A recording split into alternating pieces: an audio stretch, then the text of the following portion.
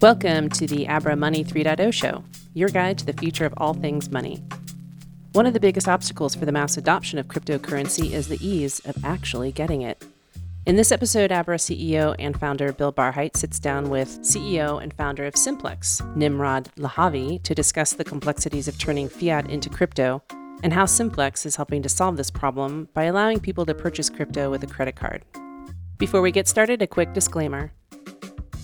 The information presented in this podcast is provided for informational purposes only and should not be used or construed as an offer to sell or a solicitation of an offer to buy any of the financial assets discussed. This report should not be construed as advice designed to meet the particular investment needs of any investor. Any opinions expressed herein are subject to change. Neither Abra nor any of the participants in this podcast make any representation as to the suitability or appropriateness of the financial assets for individual investors. Investors must make their own determination, either alone or in consultation with their financial advisors, as to the suitability or appropriateness of such investments. So with me today, I have Nimrod, CEO and founder of Simplex.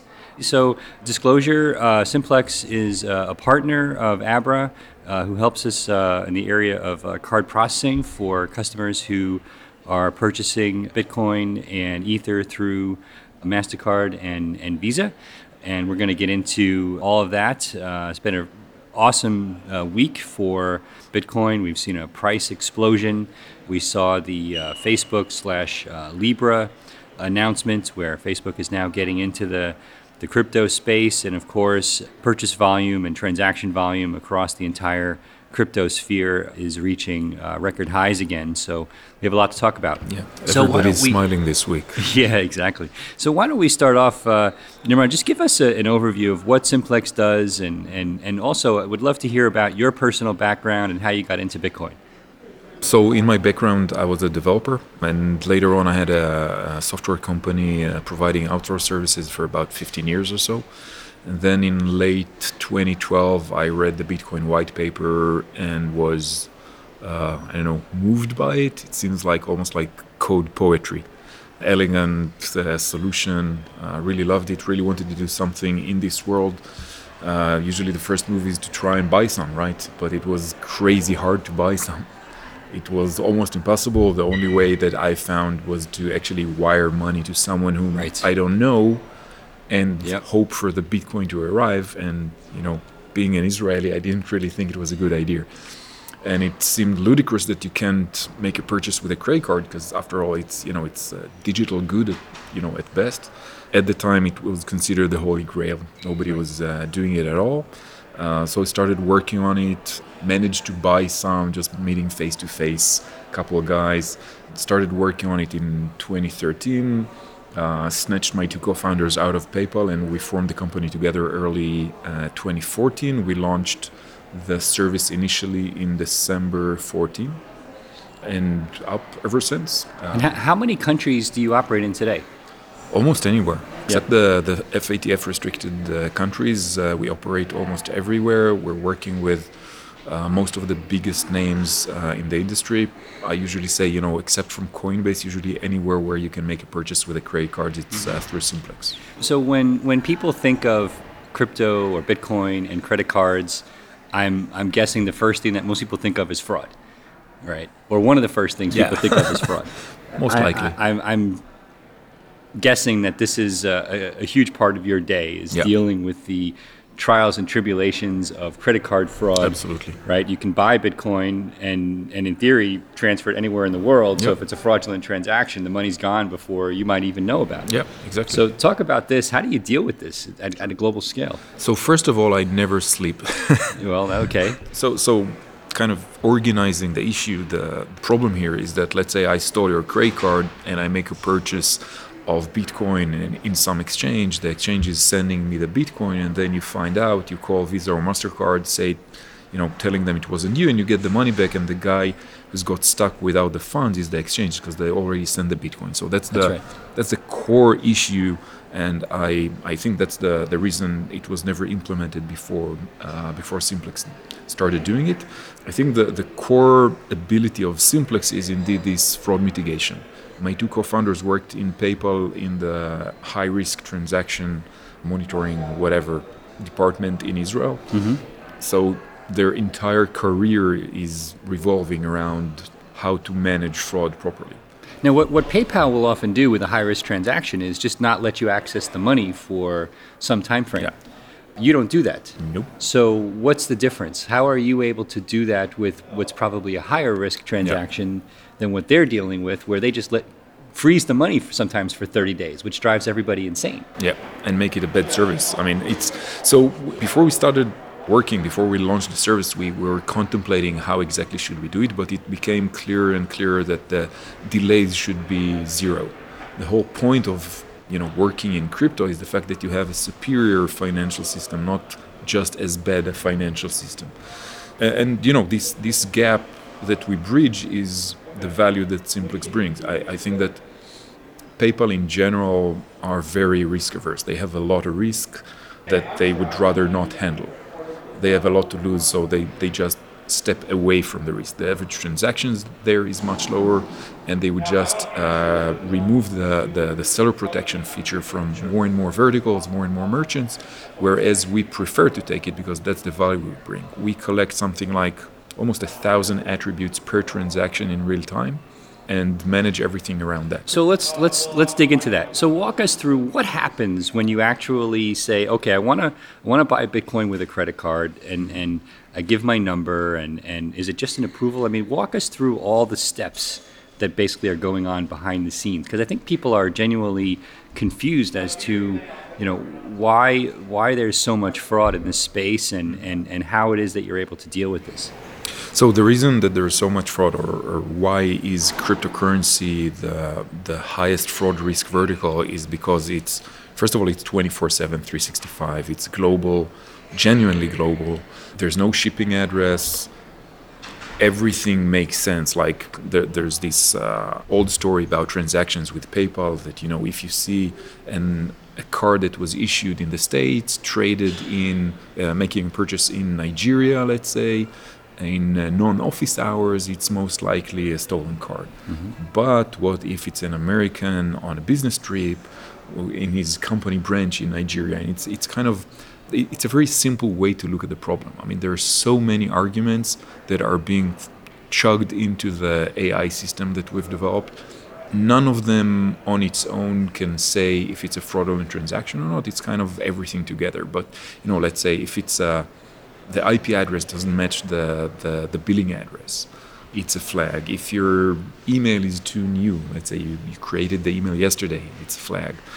If you have different languages installed on the browser than the language that you're using right now, or the billing address on the card, it's a flag. There are a bunch of things. Wow.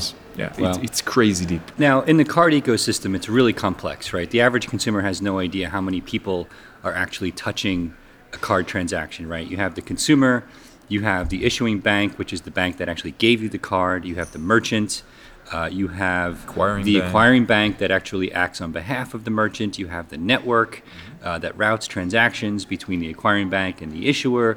In these transactions, you're the merchant. We're actually the payment service provider. It's Okay. slightly different in the US than it is in most of the rest of the world. Okay. In the US, it's usually gateways, Right. working with the merchants, and in rest of the world, except from Korea, which I know is very similar to the US model, everywhere else, it's the acquiring banks working with the payment service providers, working with the merchants, and we're the payment service provider. So we're licensed as a financial institution in Europe. Hence, we're able to provide these services globally through that license.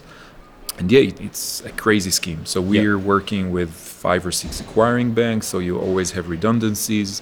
So as you can imagine, even with your experience in the payment world, acquiring banks are not the most stable thing. Usually, if they think that you're handling too much risk, they'll just tell you, don't come next day. Right. It's as simple as that. They'll just shut you down. Wow. And so one of the things that we hear a lot about is that, it doesn't work for me because I want to make a large purchase, or the limits aren't good enough, or this bank is blocking the transactions. I mean, is it a moving target? Constantly. constantly, and I was a tank commander, so I know it. I know how to shoot a moving target, but still, it's Okay. banks keep changing, acquiring keep changing, they keep changing legislation, they keep changing regulation, they keep changing enforcement. Yeah. We're trying to be as flexible as possible. So we have pretty high limits. We have like 20K a day, 50K a month per user. We are, as I mentioned, I think earlier, we're adding the sell side, the flip side, so you'll be able to sell crypto and take money to the credit or debit card, which you hold, the regular one. You don't need to issue a new one just for that. Yep.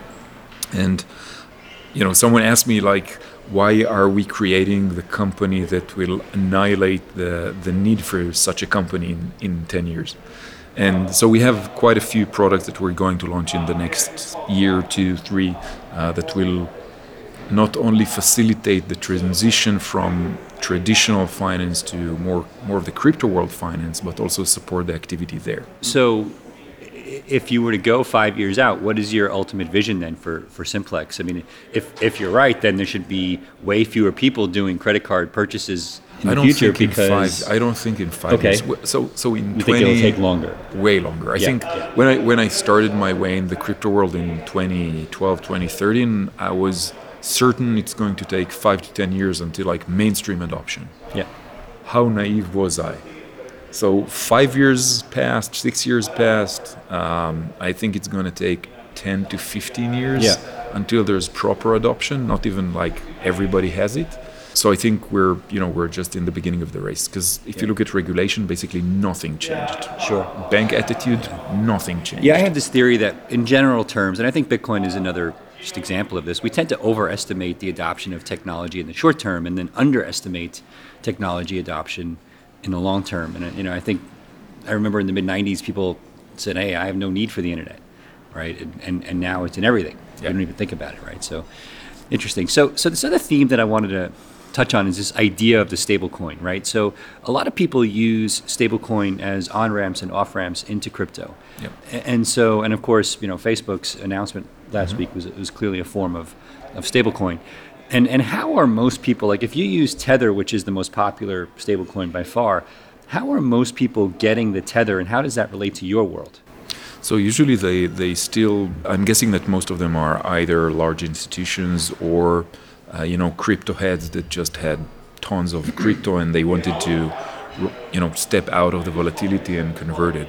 I think that over time, the next product that we're going to launch in, I'd say like 6 to 8 months, is a Simplex account, which will enable all the integrations that we have. All the users there will be able to hold their fiat with Simplex. Simplex being a non-crypto company, not touching crypto at any point, highly licensed, completely regulated, touching only fiat.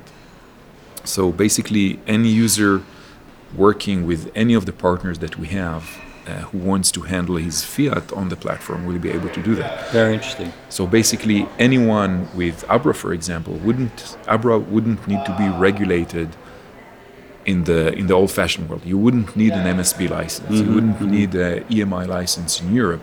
But your users, through the integration with Simplex, will be able to hold a fiat account. So I think that stable coins are kind of an anomaly. I don't think they're really required. I think they'll be gone. Maybe not. Simplex won't be the biggest driver to do that, but I think it's something that should and will be sorted out over time. So that's an interesting comment. So you think that long term we shouldn't have a need for a stablecoin model, Exactly. Yet the largest player in online media just announced probably the biggest project related to stablecoins. So much to say about. Okay, so that'll be like let's 2 get hours. let's get into it. But what is your take on the Libra announcement and how it affects our world? So I think we've noticed the effect. It took us from 7 to 11, like in 3 days or something. So, as Simplex is serving mostly retail users who are making purchases with credit cards, it's usually a trailing market. And it's the biggest effect is not the Bitcoin exchange rate, as many people think, but actually news. So more news, more users, more new users are making purchases. And I take huge, enormous pride in the fact that we're introducing new people into crypto, by millions of dollars per day. And, we're bringing the revolution. And I think that Facebook, first of all, I think that to some extent, it was a reaction to the fact that Telegram are going to launch before the end of the year, right? The terms of their ICO, that they have to launch the platform. Or they have to return the money, actually. Exactly. Right? So they have to launch by, I think, October or November. And in the meantime, nobody really knows what they've created or if it's going to work or... No comment. Okay. But I think that was one of the drivers for Facebook to start actually pushing things forward. Right. Before time, before they're organized, before they got the green light from the regulators. I mean, look at the effect that like 3 days after the announcement, US regulators, French regulators, German regulators told them like over my dead body. So actually I have a slightly different take on that, because if you actually look at who was doing the over my dead body comments, it wasn't actually the regulators, it was mostly legislators. So I've spoken to the team quite a bit at Facebook, and it seems that what they've done is they were very clever in making the rounds globally and talking to the regulators. And in theory, the reason the regulators exist is because they take legislative laws and whatnot and turn them into policy. And in theory, the legislators should then have no part in the process, right? In theory. Now, that was completely wrong. And I think that's where they underestimated the reaction. I think they understood the public backlash given all things privacy and the fact that nobody trusts Facebook right now. Yep. But the reality is that's not the average consumer. The average consumer actually doesn't care when it comes to privacy and all that stuff. You know, sheeple. Right. They don't care about anything. Exactly, right? But the legislators are in a different, kind of frame of reference or state of mind right now. And I think that's where, I don't know that maybe I'll backtrack a little. I don't know that they necessarily underestimated the reaction. I think they realized that they didn't want to deal with that reaction when the product was ready, right? And that it made no sense for them to release a product on day one and be dealing with presenting to Congress on day 3. Yeah. And if it's going to take us 7-8 months for this storm to blow over, let's deal with the storm now, get it out of the way, because the public's not going to care anyway long term. I think that, if you look at Europe at least, I think that the European legislator have demonstrated they don't mind, putting their foot down on the large corporations. Like look at the right to be forgotten in Google. Right.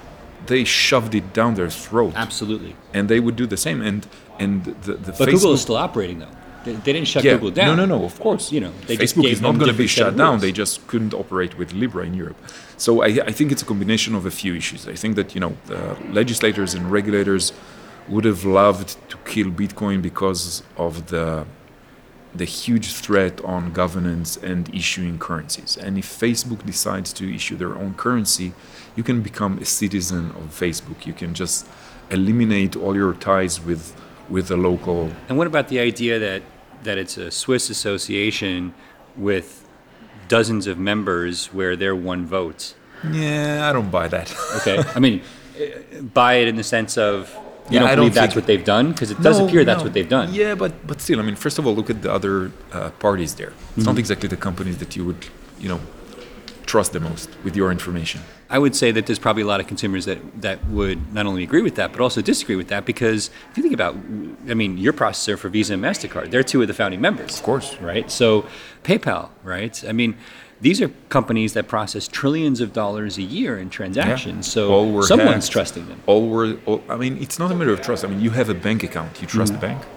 Yeah, I don't. I have a bank account and I don't trust the bank in the sense that when the shit hits the fan, when things go south, are they going to be there for me? No. Because when there's a run on banks, by definition, fractional reserve system breaks down. Yeah. I trust the bank when the system is not breaking down, but I don't leave all my money in one bank for that reason, right? And I don't think that people with any reasonable amount of money should either. No, I think it's a very good point on the Facebook side. Facebook also has demonstrated in the past that they cannot be trusted with your personal information. So now you're going to trust your financial information with them? Sure. Or decide that mentally it doesn't matter to me, which I think is where most consumers are. Most consumers actually say, do I trust Facebook? No, probably but not. still. But does it really matter? Probably not. Most people, you ask them what's their password and they'll tell you. And we deal with this at Abra. Exactly. We deal with this at Abra all the time. People realize that, privacy and trust matters after they've been hacked. Right, we get so many new users at Abra. Even then, not enough to do actually something about it. Well, and crypto is different, right? Because if you've had an account on Coinbase that's been hacked via SIM jacking or whatever, then you come to Abra and say, well, why didn't I know about this in the first place? And the answer is, well, unfortunately, you really weren't paying attention to the was difference the price between of education. Exactly, the price of education between a custodial and a non-custodial system. And unfortunately, most people don't care about that difference until they've been hacked. Interesting. So, okay, so let's put our personal feelings aside. I mean, what are the likely benefits of having this other stablecoin? I mean, you mentioned that the halo effect around people getting into Bitcoin, which is great, but I don't think that's going to be the case a year from now. So what's the potential benefit of having Facebook? Yeah, I think Libra it's as a amazing. coin. I think it could be amazing. Just first of all, just introducing almost 3 billion people to the concept of cryptocurrencies, just shaking down the banking system. If you look at cryptocurrencies and blockchain technology, as much as I dislike the term, if banks will start operating on such an infrastructure, it will be similar to the revolution of telephony companies working on, start working on voice over IP. They still charged you for a decade like they weren't, but they already were. That's how they became such huge companies. But if this move will just push the banks, and if you can, your price of managing your own financial affairs will drop by 100x. That's amazing. Right. If you can bank the unbanked, yeah, a lot of the things that I think most people who entered the crypto ecosystem in 2012, 2013 were so eager about is that less of making a quick buck via an ICO, but more of changing the financial ecosystem. Right. Interesting. I think it's going to be a fascinating year. I think it's going to be a fascinating couple of years, partially because I think the Libra announcement is really premature from a technology perspective, and I think it's actually going to be more like late next year before this is even released. I think they are underestimating how long it's going to take to get this out the door, at least publicly anyway. We'll see. I think it's fascinating, and they've got over 100 people working on it, they've said now, which is astounding. There's a pretty big Israeli probably team. More than our two companies combined, right? We're actually 100 people. Okay, and we're about 50, so we're getting there. So let's come back to Bitcoin. One of the things we think a lot about Abra is Bitcoin's ability to scale, to deal with hundreds of millions and eventually billions of consumers. When you purchase a Bitcoin with a credit card at Simplex, I mean, it's basically it's an on-chain transaction. In order to get the Bitcoin to the consumer, it has to be, right? And so, I mean, between us, we're doing a non-trivial percentage of on-chain transactions now, I would assume. Yep. How do you think about that going forward, and what are the implications for your ability to scale a business? So I think that I believe in the future of a multi-currency ecosystem. And I think that Bitcoin will remain a kind of a gold standard. So large organizations, banks, large transactions will go through it. So I don't think there's an actual scalability issue with Bitcoin. I think you'll have other currencies for other activities, whether it's Ether, EOS, or whatever your flavor is. So I really don't think there's an issue with Bitcoin scalability. And right now we're offering purchases of I think 10 currencies directly, but it'll grow to hundreds in a couple of months. But if you had 50 million people who wanted to buy $50 worth of Bitcoin, that would be a problem for you, right? I mean, you would not. I mean, you'd probably have to settle once a day in batch as opposed to in real time, right? That could be the case. I hope we'll get to that problem. Right now it's it's less of an issue. Yeah. Do you think Lightning will work? I don't know. I don't have enough information about that rather than other solutions. Again, I don't really look at Bitcoin scalability as an issue, so I'm less interested in the solutions that you will enable you to make a coffee purchase with Bitcoin. I just don't think it, like, you don't bring your oil barrel or your ounce of gold to the mall. Okay, fair enough. Where do you, in that light, where do you see most of the volume that's not Bitcoin? Obviously, I assume Bitcoin is the Bitcoin is by far the biggest. Right, Ether, Ripple, those are the next runner-ups. Got you. You mentioned that you support BNB now, which is Binance's token, and you've seen a lot of growth in BNB. That's really interesting. And is that global? And do you know if it's traders, or do you think it's just people speculating? Or? We've ran a survey within our client base, and most of them see themselves as traders. Yeah. Which is interesting because the average amount is less than $1,000. Interesting. So let's do the math on this, right? So the average purchase price for, I know we're running right now 4% is the fee. effectively to use Simplex to get Bitcoin and Ether. Obviously, people are doing mental math, right? I mean, there's kind of two schools of thought here. One, I'm doing something with the Bitcoin. Either I'm going to a gambling website or buying digital goods, or something where I don't mentally perceive that the 4% matters, or I'm mentally in this model where I'm assuming that Bitcoin is going to go up by so much that 4% doesn't matter. 10% a day is good.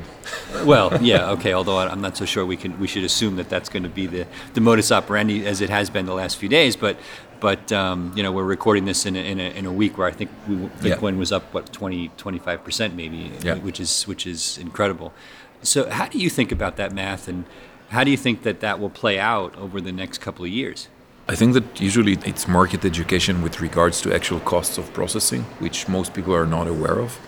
Like if you're buying shoes on Amazon, you're still paying, anything between 2 and 5% is paid to the credit card companies. People are just not aware of that.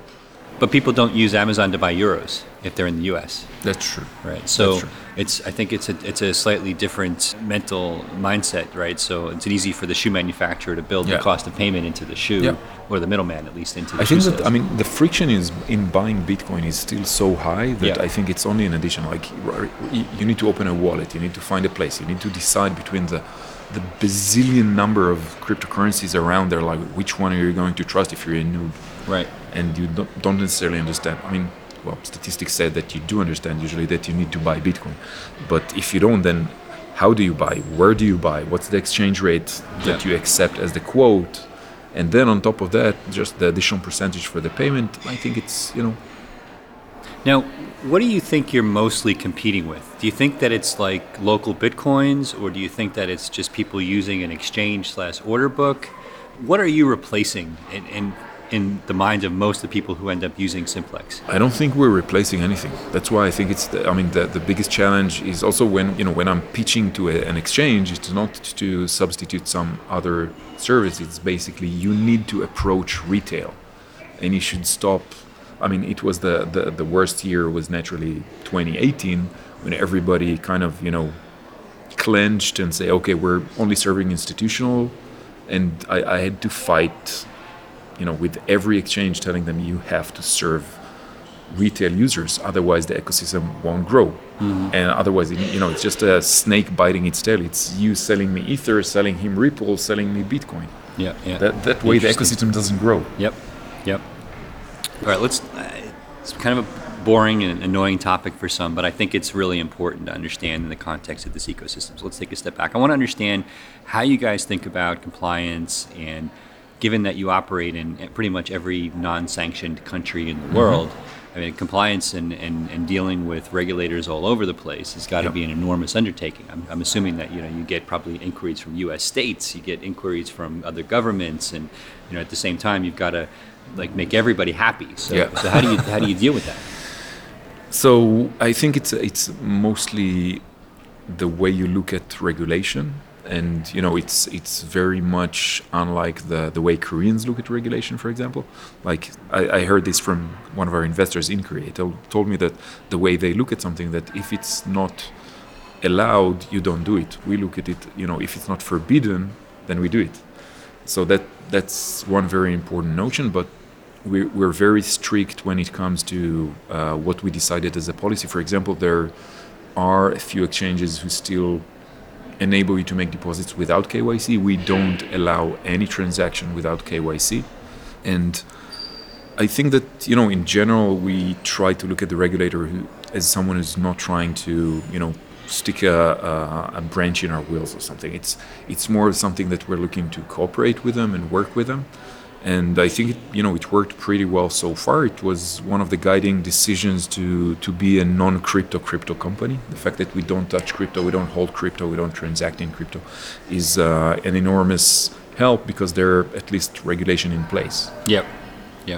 And how much of the team is actually focused on this topic versus growing the business and dealing with new products? And most of the team is revolving around the fraud mitigation system. Mm-hmm. I'd say the regulatory side, compliance and all that is less than 10%. Okay. Okay. And the risk side is 60% or so. Yeah. And is it like, okay, at the beginning we were able to squeeze a huge amount of fraud out of the system versus others, and now it's like we're dealing with the long tail of fraud? No, not at all. It keeps changing all the time. There are new attack vectors on a daily basis. It's the system never sleeps. Yeah, It's and like you're dealing with all this dark web kind of I all the time, stole all the credit card time, numbers all the kind of time. crap. And I have a slide in my deck, which is a screenshot that we took from one of the carders forum on the dark web. That one of the guys say, okay, I have 10,000 credit cards with identities and everything. Where do I go and buy Bitcoin? So someone tells him, go to the Simplex website, check their partners page, and go someplace else. wow, right. And so, I mean, given that it's not really like a mathematical thing, right? I mean, there's no formula for how the dark web works. Yeah. Right. It's a lot of brute force issues, right? And Yeah, but I think that, we think like hackers. We keep on researching new attack vectors, seeing how... I think that everybody in the company are paranoids. But, there's a quote that the fact that you're paranoid doesn't mean that nobody's chasing you. right. So, I don't think we were victims of any successful attack, and we got shit on of spear phishing on especially the founders and the executive teams like all the time. Yeah. I hadn't thought of this before, but I mean, I'm sure you have.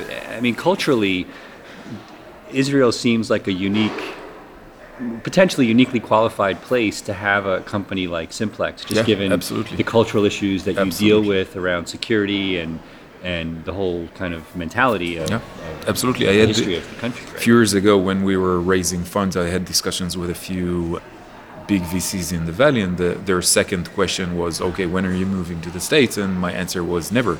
Israel is the best place to have something which is the nexus of technology, fraud mitigation, and payments. These are, ecosystems which thrive in Israel. Yeah. And why do you think that the mentality is so much better for doing this in Israel versus even potentially in the US or the UK or Germany, for example?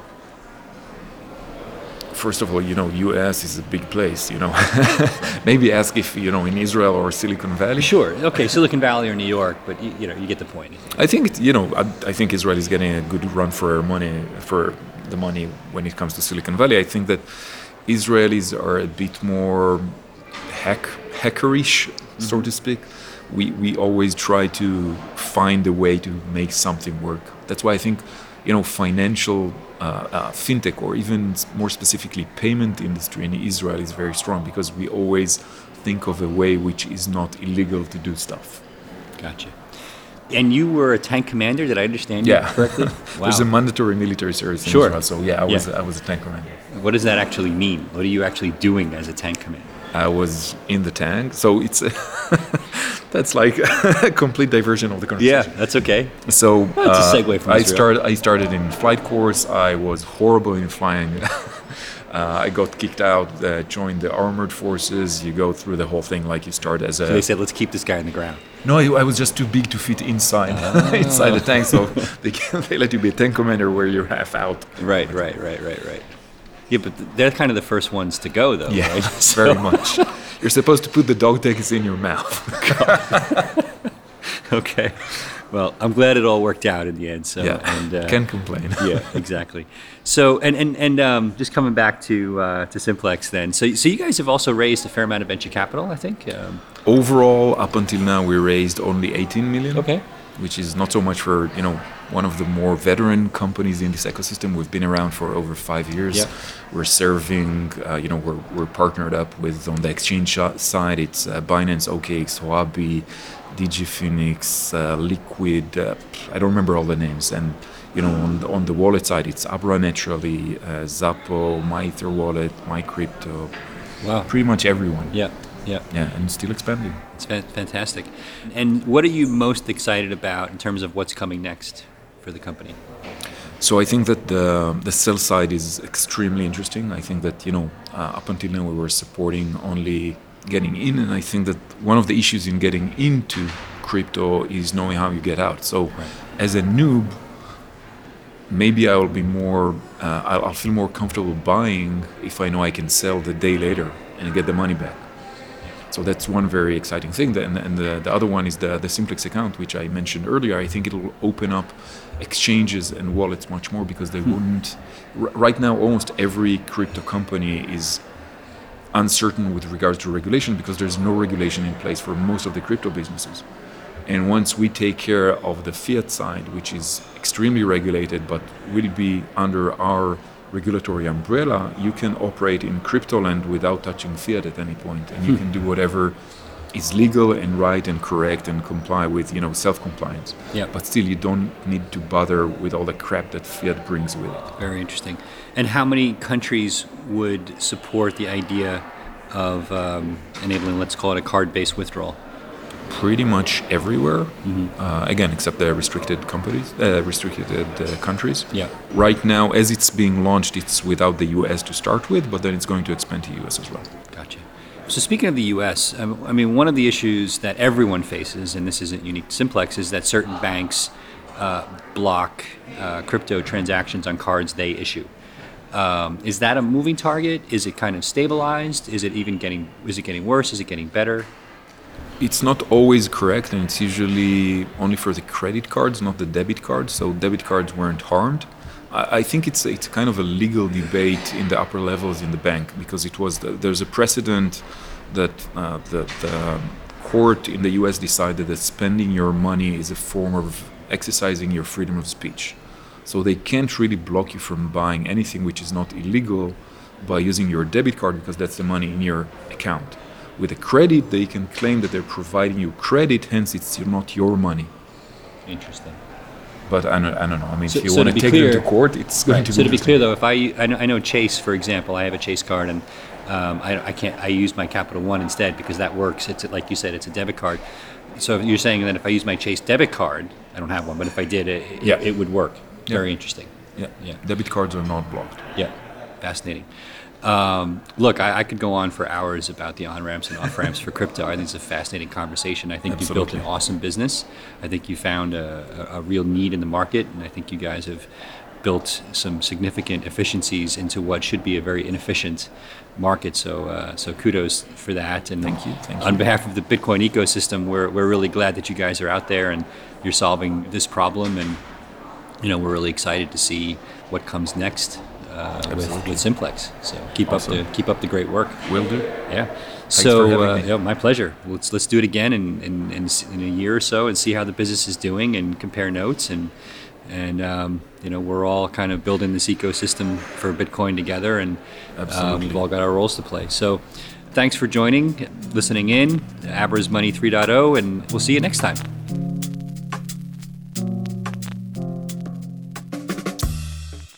Thanks for listening. To find out more about Abra, visit abra.com and stay tuned for more episodes to come from this podcast.